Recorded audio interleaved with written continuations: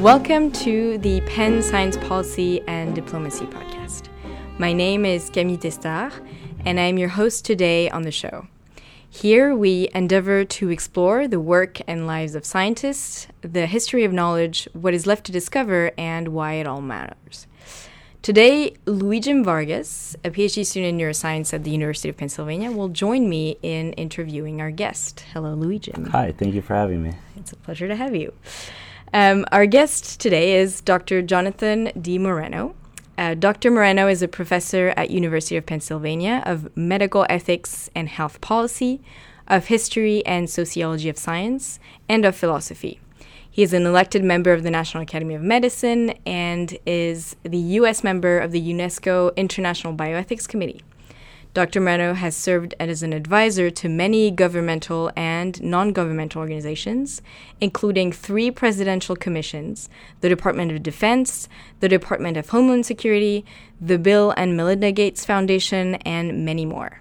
He has published 9 books and hundreds of peer-reviewed articles covering a range of subjects in bioethics, from how gene editing technologies redefines human nature, to how national security pushes for and takes advantages of biomedical discoveries, to how neuroscience affects the practice of law. So with all that being said, welcome on the podcast. Thank you for having me. Thanks a lot for being here. So first, in this podcast, I like to take a little bit of a historical perspective to the issues we discuss. Me too. Perfect. So before we delve into a specific branch of bioethics as it relates to neuroscience, I would like to ask or take a little historical step back and examine the emergence of modern bioethics. So my question is, when did we, the international community, realize the need to consider the ethical or societal implications of scientific discoveries, and particularly related to biomedical sciences? So, of course, in one sense, the ethics of medicine is at the core of the practice of medicine. We know that something like, although not exactly the Hippocratic Oath, was probably available several hundred years BCE to the young men who pledged to be part of and keep the secrets of the medical fraternity in that part of the world, in Asia Minor. We know that there have been cultural standards around the practice of medicine for generations.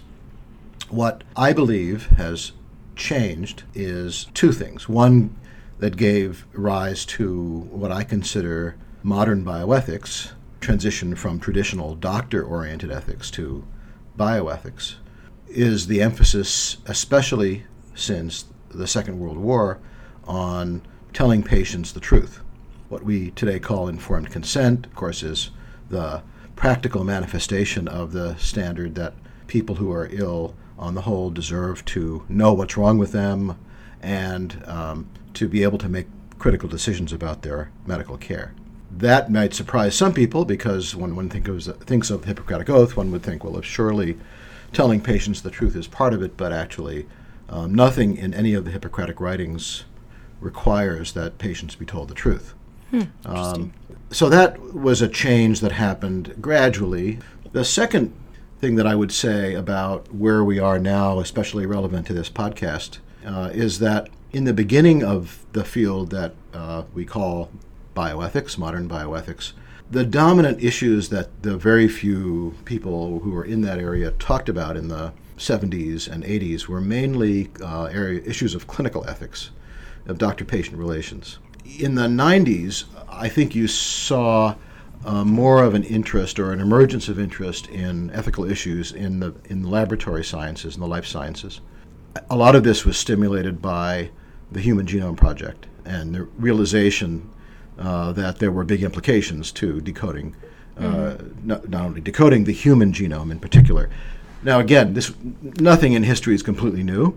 There were definitely people who were interested in bioethics in the late 60s and early 70s who were very interested in the implications of genetics. And, of course, this goes back to science fiction writers, when Aldous Huxley, and even before Huxley, eugenicists and so forth. But the fact that you could actually take a cell whether it's an individual cell or an embryo, and manipulate it in the laboratory, you make it an object in the world that where you can do interventions.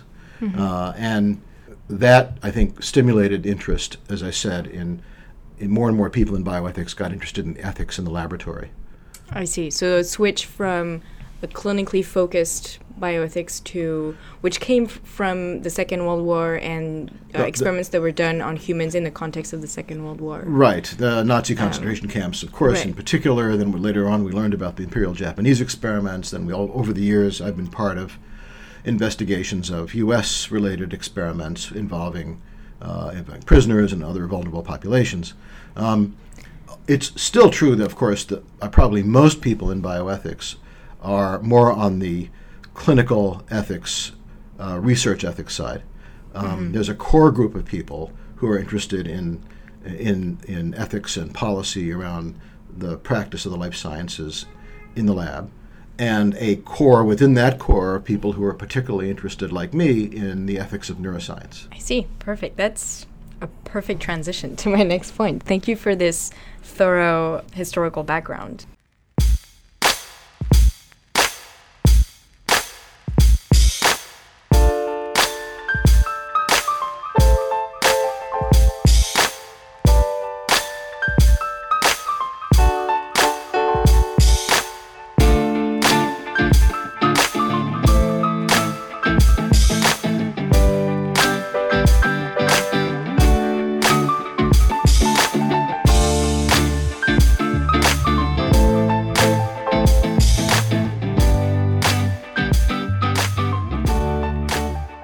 Today, the focus is bioethics as it applies to neuroscience or neuroethics.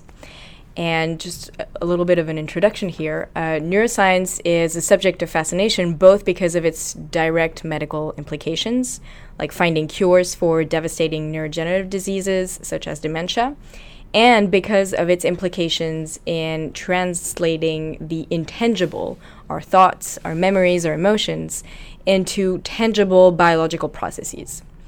So what are the implications for our beloved free will?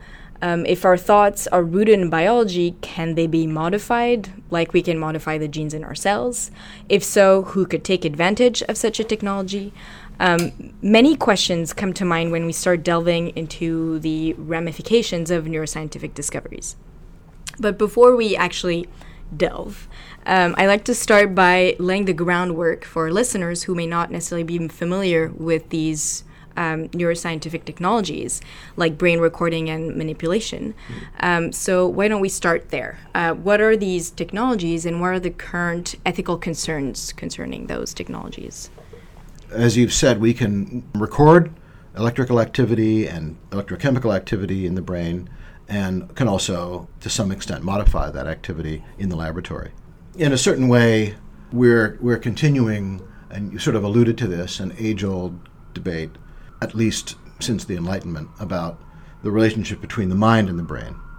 If you're a Cartesian, you believe that there are two substances, mental substance and physical substance, and that framework has become a challenge for subsequent generations to try to figure out whether that framework even makes any sense. What people have been aware of for a long time was the way that you could use even certain fish, right, to actually, and animals to electrify the body. These are ancient ideas, and then in the 19th century, in the laboratory, people started vivisecting frogs and then electrifying them and getting them to move. The idea of electrifying the body is an old idea, and was used by people who were interested in treating people with mental illness. ECT is a pretty old technology now. ECT, shock therapy, electrocardiotherapy. It's a pretty old therapy. It's Could you describe a little bit for us and our listeners what ECT ECT involves essentially changing the electrical activity in the brain of a person who is probably bipolar, as we call it, bipolar manic depressed. Mm-hmm. And these are people who, in their depressive phases, they cannot be treated. They're what's called refractory to medication, like lithium, where they've gone off their medication. And for many of these people, nothing works except ECT. Mm-hmm. although ECT has gotten a bad reputation, partly because of films like One Flew Over the Cuckoo's Nest. But interestingly, just as ECT was being used, particularly in the 1950s, electroencephalographic measurement was more and more used. So just to clarify, EEG, Louis-Jim, could you explain a little bit? Yeah, so EEG is a way of recording neuronal activity, and this isn't invasive in any way. You just apply very large electrical patches on the scalp, and then you can pick up large swaths of neuronal activity, and it's kind of like a conglomerate of a bunch of neurons doing their thing. And sometimes this correlates with thoughts or energy. So for instance, if someone is asleep, you can see that in their EEG recording, they'll have very large amplitude, slow activity. I see. Okay. People got very excited about this, right? Because this is an experimental measure that was objective, and people used it in labs. It's really surprising. You can see documentaries, for example, of people at places like Yale who were doing EEG in the late 50s, early 60s. So you're saying that was kind of the first technology that would give us a window into human cognition, biologically based, let's say. In a way. I mean, look, this is a time when, you have to see this in the context of history of science. This is a time when, what's the big field of science? It's physics. And the physicists rule the roost. And they're actually able to do stuff with invisible particles, right? I'm thinking about the bomb and all the implications of the bomb and radioactivity. And naturally, life scientists wanted to do that too.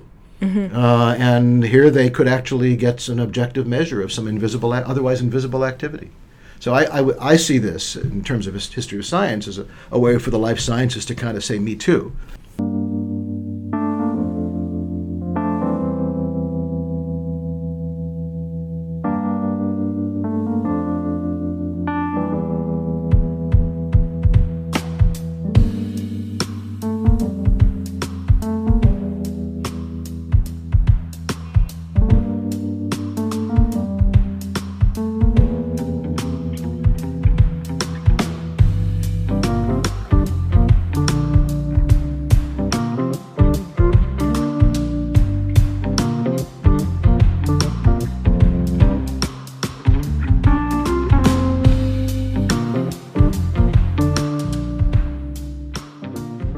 Now we have fMRI, and we have PET, and we have SPECT, and our other colleague can explain how these technologies work, but what they're doing is different ways of recording activity in the brain. What we're not still so great at, and we can talk about this some more, is going back into the brain and modifying it in a very targeted way. Absolutely. That's harder, and it's especially hard if you do it from the outside. Definitely, neuroscience has undergone a sort of evolution, I think, starting with things like the EEG, where we were recording, large patches of neurons on the outside. There was also the person who gave all of the areas, Brodmann? Brodmann's area. Yeah, so he was a surgeon, and he, in mid-surgery, decided to go ahead and record from different areas of the brain, or maybe stimulate also and ask Dr. Penfield, are you talking about Dr. Penfield and the so Wilder Penfield, the Montreal McGill surgeon, where there's a Penfield Avenue Penfield, right, in Montreal. Yes. So Penfield had people doing open brain surgery without consent. He would give them a little zap. We don't do that without consent anymore. And he would see the different parts, and sure enough, and he started. This is also a period where people were very excited about localization.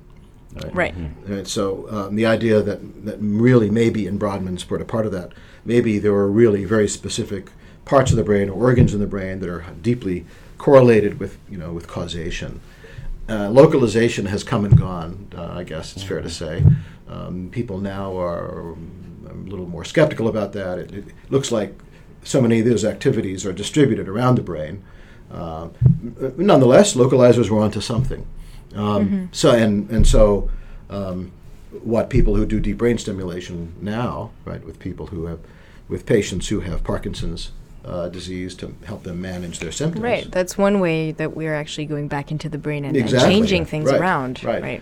But that is obviously very invasive, and there is some extinction to those devices after a while. I'm not sure people really understand exactly why that is, but you can't move those things around too often, those electrodes around. So people are looking for other ways to get in there, but it's still going to be brain surgery, which is, by the way, one reason I'm a little skeptical about some of the claims that are made about the future of brain implants. It's always going to be brain surgery.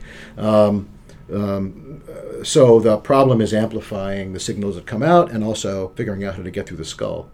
Right, because right now, in terms of Transcranial ways, brain stimulation, of we're ways pretty- to manipulate brain activity without actually going into the brain, there's transcranial magnetic stimulation, but that is not. It doesn't have a great spatial resolution. Doesn't have a great temporal resolution. I think now we've come a long way in neuroscience, and we believe that there are specific areas of the brain. I like to think of them in circuits. I think that's one of the ways we've kind of come forward in neuroscience. Right. That certain circuits are involved in different functions. Yeah. For instance, there's a circuit involved in choosing an action and doing that very smoothly that is impaired in Parkinson, that is remedied with deep brain stimulation by stimulating a problem area in the brain that allows for that smooth action to be continued normally. And so Nicolelis Right. at Duke has done. So I guess he's sort of the pioneer in figuring out how to train monkeys, but then in principle also people. They don't need to actually move their limb in order to make something work. To move a cursor around our computer screen and all the implications of that, which is very exciting for amputees. So just so that I reframe this, so are you referring to brain-machine interfaces? Yes, this is a form of brain-machine interface. Right, so this is when we're actually implanting on the surface of the brain of patients who are tetraplegic or don't have Right. access to some of their limbs, and we're actually implanting about 100 electrodes on the surface. I understand that you can do significantly more electrodes more, than that. Some And labs more. do hundreds of electrodes. Still limited by the material. This is a material science challenge. Right. But you can, in effect, create a kind of a bridge, electronic bridge between impulses, as you've described, in circuits, and manipulating a device. And if you can do that with somebody like my mother, for example, who was an amputee of the right arm at the clavicle at the age of 40, who could never use a prosthesis, the opportunities for prosthetic devices are incredible, right, in theory. Right. And Right. many of them, as you know, are being devised now. Some of them are being devised by the Defense Department with an eye toward people who come back from combat, having lost limbs. Yeah, we're gonna talk about this in a little bit. Okay. So just so that I conclude kind of this question, Yeah. different technologies like EEG, like functional magnetic resonance imaging. So all of these different non-invasive technologies to measure brain activity. Yeah. And there are also some more invasive brain technologies, Right. Like deep brain stimulation, Right. like these brain-machine interfaces where we're actually putting electrodes into the Yes. brain. And perhaps the most exciting one from the point of view of you guys in the lab is Right. optogenetics. Oh, exactly. We were going to get to that. So Yeah. optogenetics is actually this super cool new technology where we can target certain neurons in the brain and certain circuits in very specific ways and get them to express this what we call channel or little door on the surface of their membrane, so that whenever we shine light on it, they open and we have positive electrodes coming into the cell, causing it to fire. So that means you can control very specific brain circuits and very specific cells at the speed of light. And you can follow pathway of the circuits Exactly. from neuron to neuron to neuron.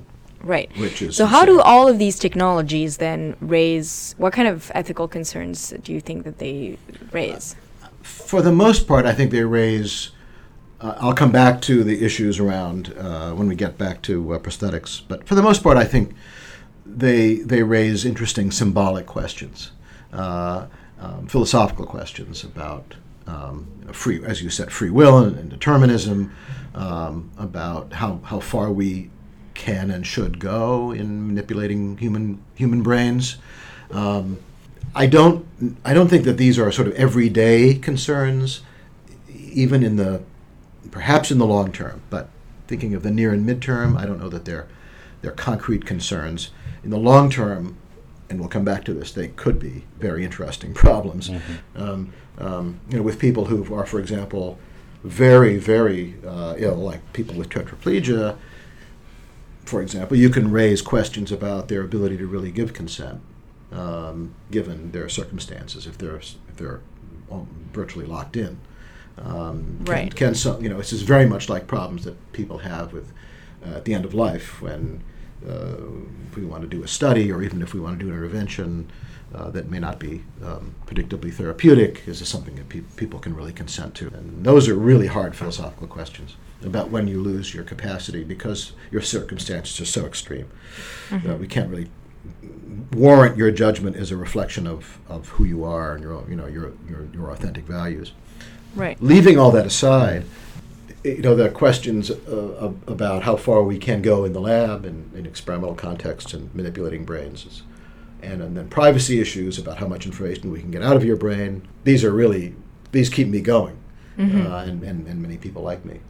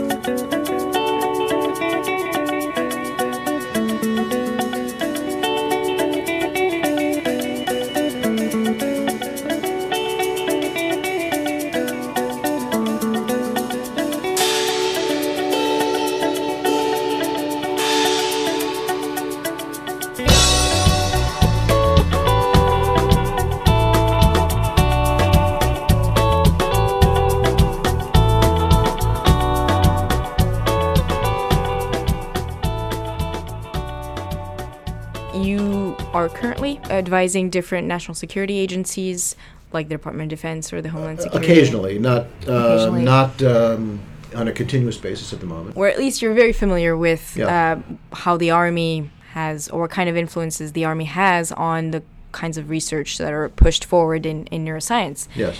So could you tell us a little bit about how are these agencies pushing neuroscience research forward in non-therapeutic applications? Well, let's start with the artificial intelligence question.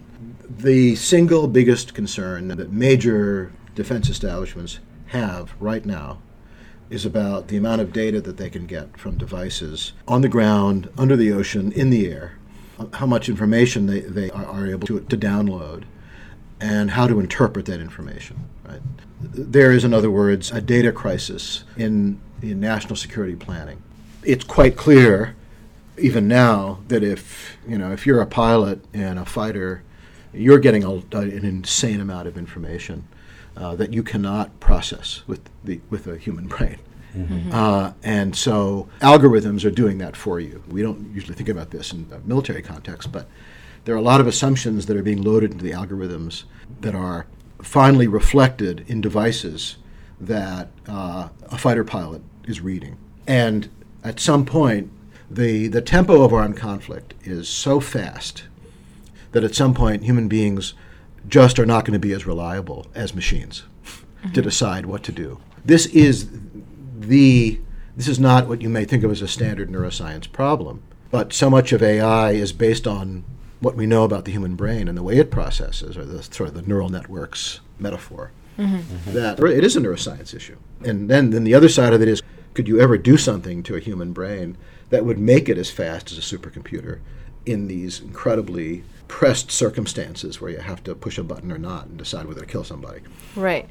So would you say that then where they're really pushing forward is in these brain-machine interfaces precisely? Things like neural prosthetics? It's an area that is of great interest, and there are programs. There's a problem called subnets, for example. DARPA is the cutting-edge Defense Department Science Agency. They're really interested in this. And they're interested in it, I think, for the right reason, because we don't want to get to a situation where it's robots fighting robots, and the rest of us are just, hoping that they don't land on us. People who enter the military want to actually be doing the work and not letting a machine do the work. It's very paradoxical. Yeah. And It's like trying to augment the brain before the machine gets to a point where it's just dominant. Exactly. And although you and I worry about this maybe, in the context of advertising, what ad are we going to get first because the algorithm is sending that ad to us, there is no area in which this is more an existential issue than military. Now, we can move back from there, toward more medical problems, like warfighters who come back missing a limb and prostheses that may be this is even harder to do than people had hoped. It's all harder than people had hoped. But 10 years from now, 20 years from now, a prosthetic arm or leg they're already very good, right? Yeah. The problem is they're not reliable. So how reliable are they? And this is also true of exoskeletons, the machine that fit over the body to make you stronger. Having talked to a lot of people who have command responsibility, I've said, well, what's the problem that is solving that is not creating more problems? Because these things have to be damn reliable in the field. So there's a whole support chain. It's said that every so-called drone has at least 80 people behind it. And do you think that the part of these technologies kind of are getting signals straight from our brains, right? So you could sort of say like that's getting big data straight out of our brains, and so wouldn't that be the ultimate brain-computer interface? Yeah. And then at what point are we no longer biological / silicon creatures? And that's a real interesting question. Yeah, and then all that data could then also be used by yes. There's the hacking problem, hacking in and sucking data out of those systems. Right. There are definitely cyber security Are these problems. things that the yes, military they're thinking talk about? Absolutely. But they are thinking about it in terms of developing technologies to do that, or more of a concern? Well, both. I mean, you generally develop a technology because you want to figure out what its limitations are, and whether you can defend against it, because the other guy is thinking along very similar lines.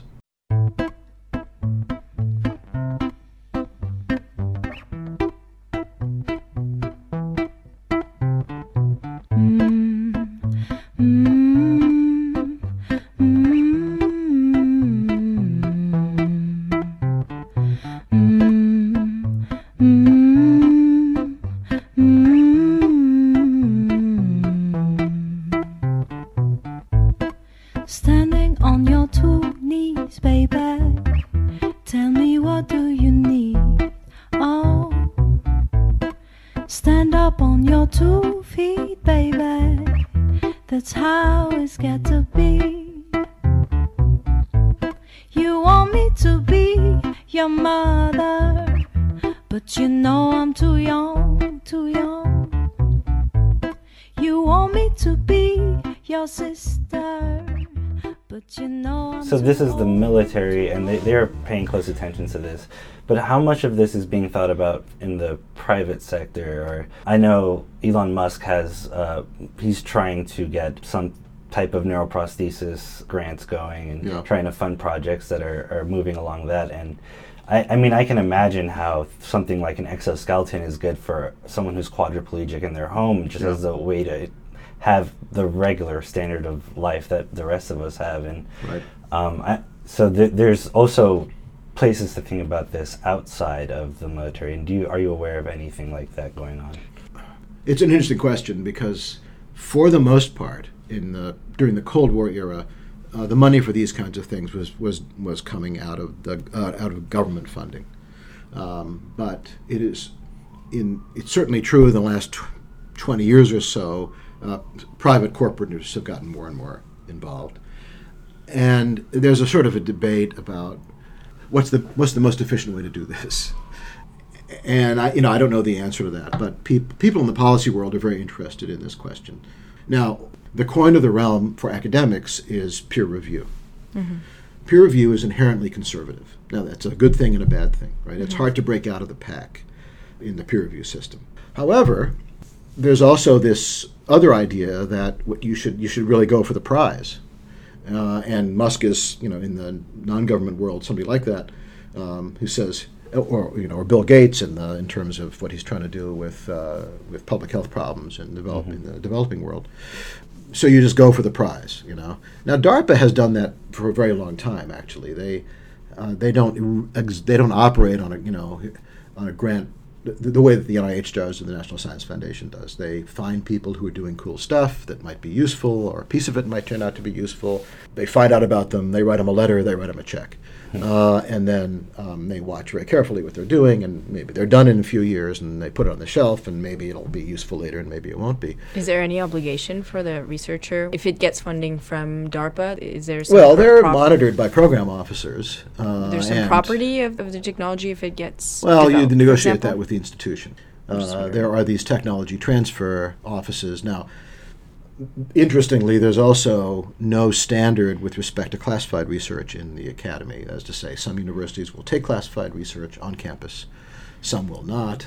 Some at places like Hopkins with the big applied physics lab that's like $1 billion a year or something, they'll be off campus, right? So sort of off campus and not really on campus because of the values of liberal art, arts and sciences. You should be open and transparent, right? So, but there are places that will take classified research, and then there are in fact ownership questions over the intellectual property for sure. Yeah, but those are negotiated. I see. No, there is a real question about how also private companies are pushing these kinds of research forward for monetizing purposes, and how are they going to be using that data and to what end is also right. Well, I mean, worrisome. Yes. So the street has mostly been in the direction from government to the culture. You think about the ARPANET, or the beginning of the internet. ARPA was the predecessor to DARPA, and obviously the internet has changed the world, and that was government. Do you think that neuroscience is following that path as well? The internet was pushed by the army and by the war. That race for the best technology to win the war is what kind of created that technology. Do you think neuroscience it wasn't actually will the be war? pushed? This is a Cold War era, right? So yeah. This was questions about. Originally it was because it was a cool thing that people at Berkeley and Stanford wanted to be able to talk to each other, and so. But they did get funding very early. There was an MIT guy named Licklider, who was sort of a legend at DARPA, who was there at that time, and he was a visionary, and he said we really need to promote this concept. But the pathway has generally been out from government to industry, right, and private monetization. Now it's a little more complicated, and so now look, if Elon Musk does come up with something, then the boys at Langley will be very interested, and the girls in figuring out how to get hold of this. This is a huge concern for national security planners, right? Because no nation state can necessarily keep control of this stuff. These are big international companies, with lots of money, and who gets to control it? It's not like when the bomb was built and you can compartmentalize it and keep it secret, at least for a few years. Not only that, within the states, but also across borders. Right, exactly. Because when you think about it, all these scientific discoveries, they're happening all over the world, but these regulatory agencies are local, they're national. So then how do you deal with that? Can you really control the advance of technologies? This is one of the reasons right now that there are these new constraints being put on companies, U.S. companies sending technology to China, because those technologies are going to be incorporated in ways that we don't have control over. This is a huge problem. Is that a problem that we talk about at the UN?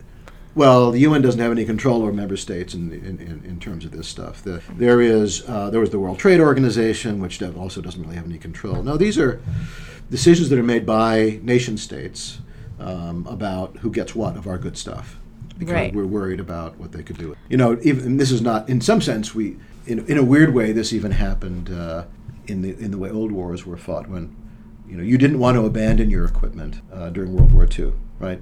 You wanted to burn it. Because you didn't want the other guys to take your equipment, all your Jeeps and stuff, right? So we've just accelerated this to a much more abstract level now.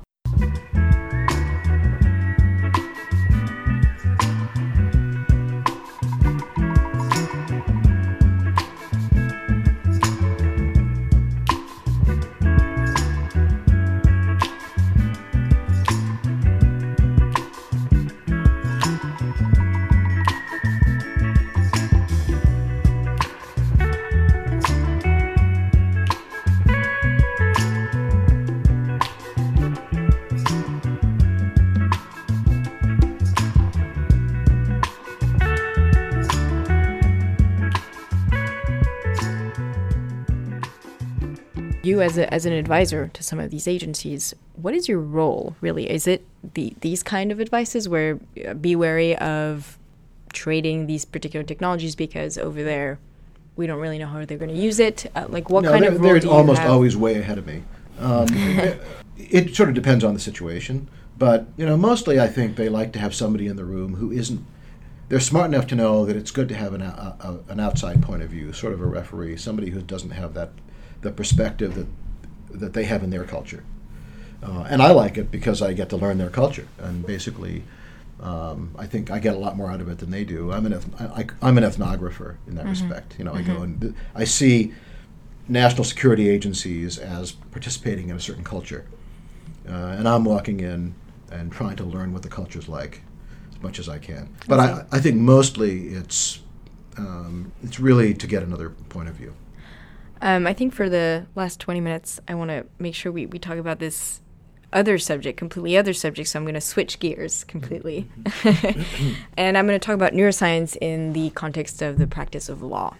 So the more we learn about neuroscience and psychology, the more we realize that our genes, the environment we grew up in, early trauma, highly stressful situations, etc., make us much more likely to behave in certain ways. And so what does this say about the concept of fault in law? Does it make sense to punish someone for a crime he committed rather than acknowledging the causes which led him to commit the crime in the first place and addressing that issue instead? So I guess my question for now is, in what critical ways has this wealth of knowledge in neuroscience and psychology been used in the practice of law currently? Right. So there are two well-defined views about this. Right? One view is the more we learn about how we are influenced by all the factors that you mentioned and others, we're seeing now that when people do things that are bad, that for which we might have punished them in the past, we're understanding enough now to see that they're part of a chain of events, and they have really often minimal responsibility for what they've become, right, and what they've done. And the more we learn about the brain, the more reductive that is to a chain of causes, right? Mm-hmm. That's one view. Mm-hmm. The other extreme view is, it doesn't really matter. I'm going to channel a famous law professor here at Penn named Steve Morse, right? Steve says, look, we've been doing it this way for thousands of years. As far as the law is concerned, if your mommy was really mean to you, if the kids picked on you, if you weren't as smart as your older sister, if your daddy left the family, and you grew up and you became a criminal, well, that's tough. That's really sad. But you have committed a crime, and you are responsible for committing a crime. Other people whose mommies were also mean to them didn't commit crimes. Mm-hmm. So as far as the law is concerned, either, on this view, either you have committed a crime or you haven't. Now, we might make some concessions, right? If somebody, for example, if you really didn't have control over your actions, if somebody drugged you, threatened your family, if you didn't kill somebody for them, okay, well, then maybe you don't have complete mens rea, or the intention to do this thing.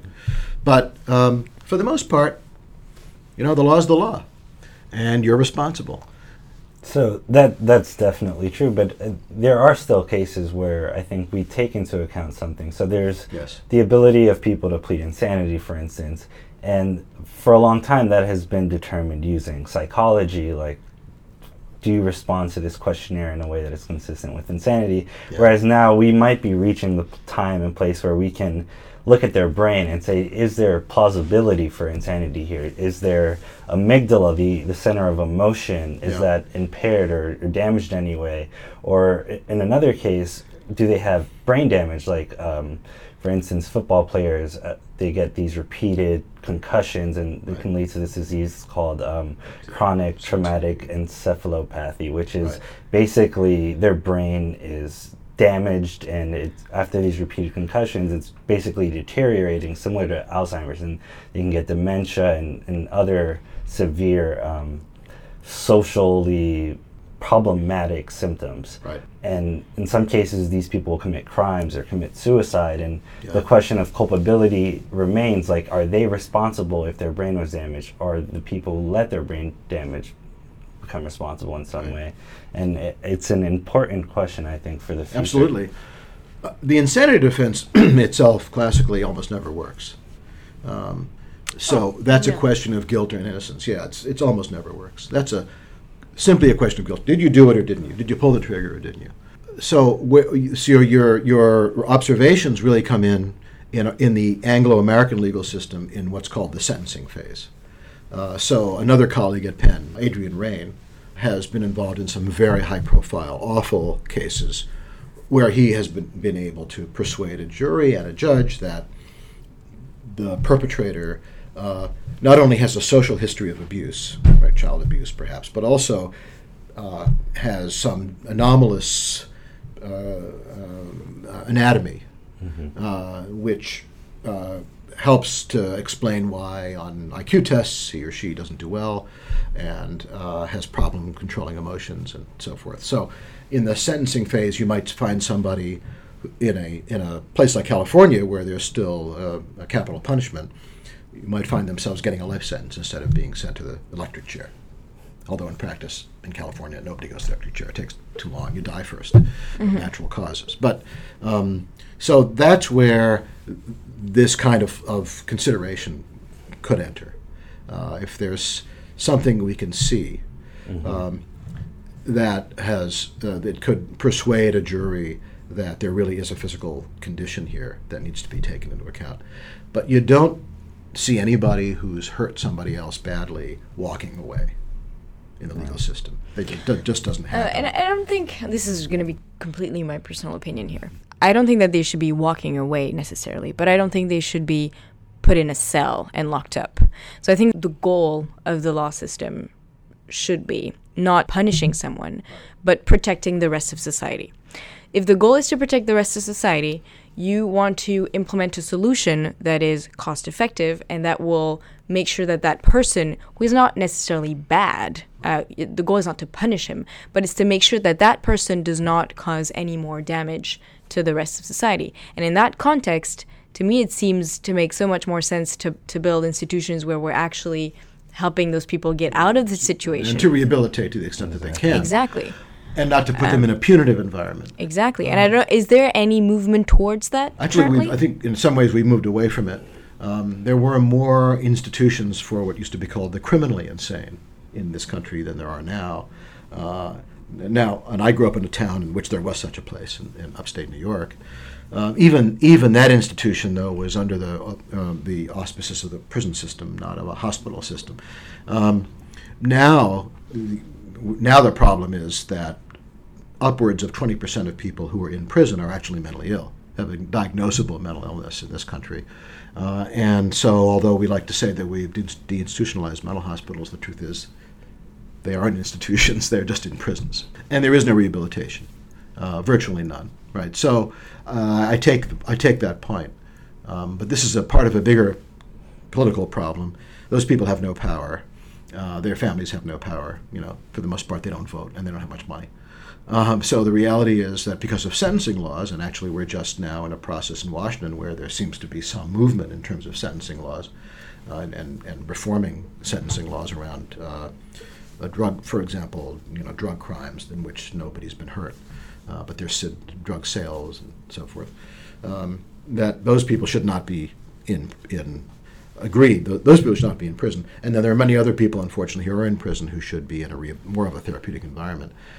But do you think it would cause more money to actually treat these people and release them earlier rather than keeping them forever in cells? We have to, so my colleague in this department, Dominic Sisti, has done great work on this, which he said, in a way we need to bring back the asylum. That's a dirty word. The asylum used to be a clean word. Because now, because of other popular culture, including Cuckoo's Nest, we have very bad views of asylums. That's true. But, of course, you're right. That has to be bootstrapped. I mean, in other words, there has to be a political movement to create, for the seriously mentally ill, including people who've committed crimes who are diagnosably mentally ill, there has to be another system, another institutional system. And so that has to be bootstrapped, as I've said. That has to come from somewhere. And that, unfortunately, because we have a state system, we have a federal system, that's going to be state by state to a great extent.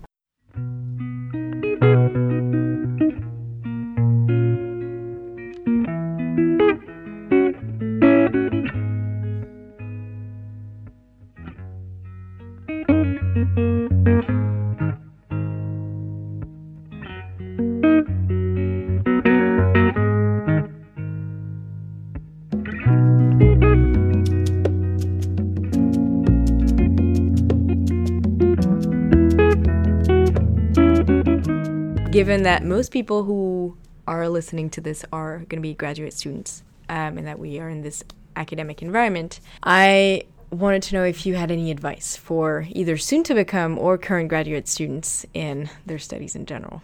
You know, you're talking to somebody who just stumbled into things throughout his career, so be open to new opportunities, particularly in the sciences.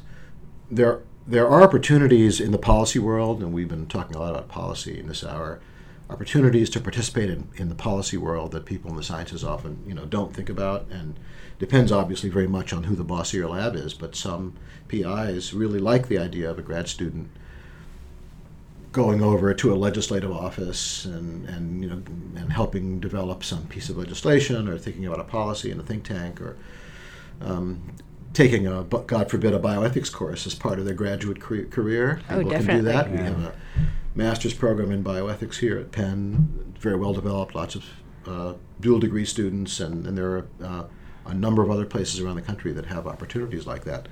I know almost every month, probably maybe sometimes more than once a month, somebody who's in a PhD program in a science will write to me or call me and say, I really not sure I want to spend the rest of my life in a lab. And there are opportunities for people who have the kind of skills you have that are rare and valuable and not in labs. Mm-hmm. So I would say be open to new opportunities, and if you're lucky, you'll have a PI or a director who will let you do that.